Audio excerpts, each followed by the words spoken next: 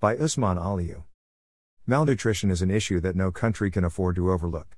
Literally, malnutrition connotes bad nutrition, and aptly describes the imbalance between the body's supply and demands of nutrition.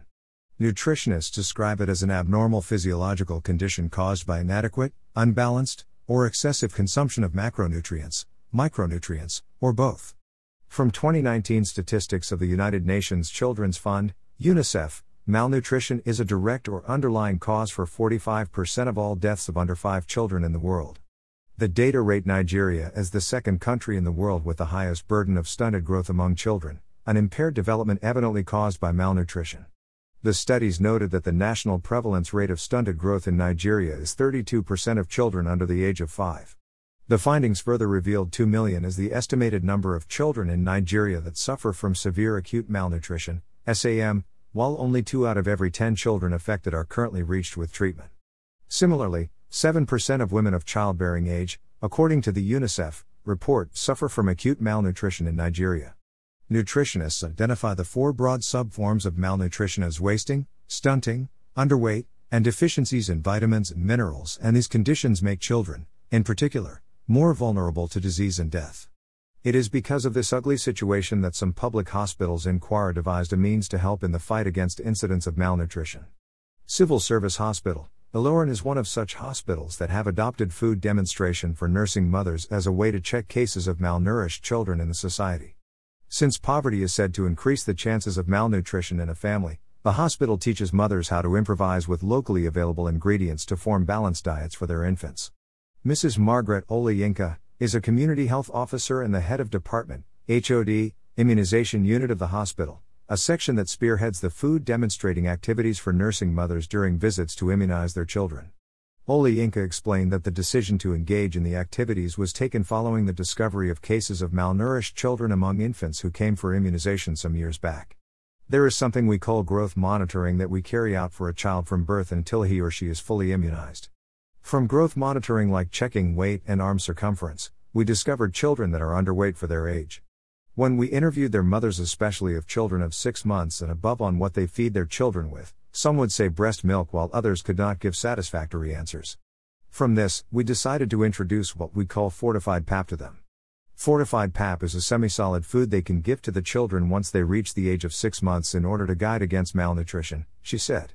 The senior health officer adjudged that the effort had been very fruitful as no case of malnourished child was reported since the introduction of the demonstration. This is because what we taught them to be doing is characterized by a form-balanced diet. All the nutrients that a child needs are found in the foods we ask them to make. Besides, the fortified pap we always talked about is cheap and economical, even for the mother and the family at large to consume. It is made from guinea corn, soya beans, crayfish, and fish. Even fish and crayfish may not be really necessary for whoever that does not like their aroma. The most important ingredient is soya beans because it is highly proteinous. So adding it to the pap makes it more nutritious for babies. It helps them to develop well, said Olayinka.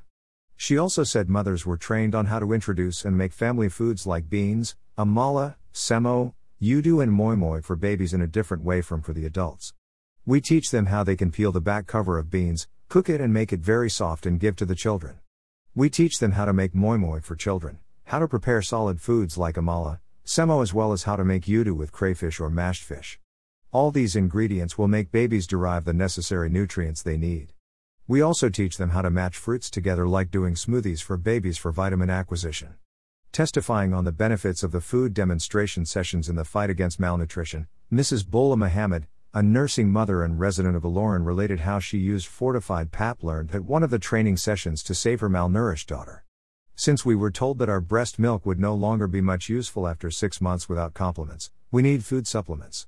We were taught ways to prepare supplements with natural and locally available ingredients if we do not want to use those packaged baby foods. My little girl, she was malnourished and suffered weight loss.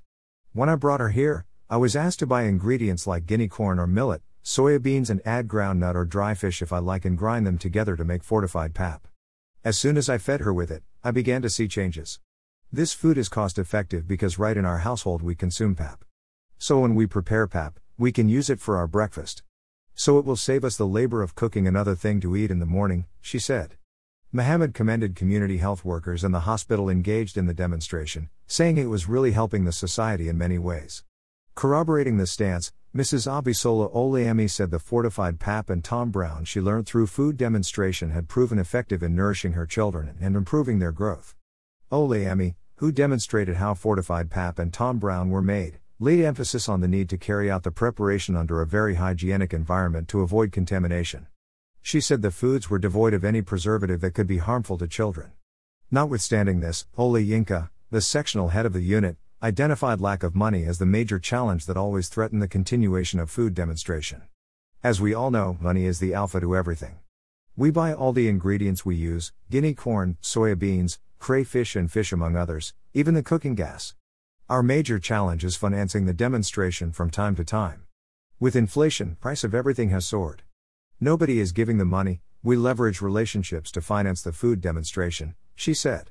She, however, assured that the unit would continue to improvise to ensure that the program does not stop. She explained that immunization is free, hence it would be difficult to levy nursing mothers, but says that the unit would source for resources within its means. Another challenge for the program is the COVID-19 pandemic. The Kwara senior health officer said the outbreak of the pandemic changed the routine at the hospital. COVID-19 has stopped us from meeting people in groups. We used to carry out the demonstration in groups of 20 mothers, it was a kind of group discussion. But COVID-19 has forced us to stop this gathering. We do attend to our patients now one after the other. We don't even want them to wait. At a point, we stopped the demonstration. As a result of this development, some new mothers have not been able to witness the demonstration or benefit from this training, she added. The unit head, nevertheless, said arrangements had been concluded to resume the demonstration in line with the new normal. We have concluded arrangements to resume the food demonstration services, but with strict adherence to COVID-19 protocols. We will have to reduce the number of participants per training session. This place used to be crowded, but that cannot happen again, said the senior community health worker. She called on private hospitals in the state to introduce the program, saying its benefits for mothers and infants were important to their well-being.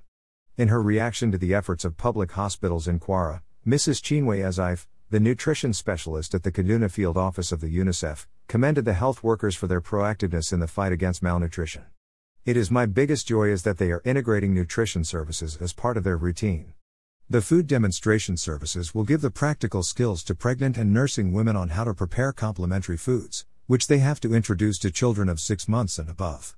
The counseling on maternal nutrition will build their skills and enhance their capabilities for optimal infants and young child feeding practices, she said. Ezaif, thereafter, called on policymakers in Nigeria to see nutrition as a human capital development. According to her, policymakers must know that nutrition is not just a health intervention of importance but a human capital development issue that requires head-on attention. In fact, this is in line with the SDGs of which nutrition is very important, she said.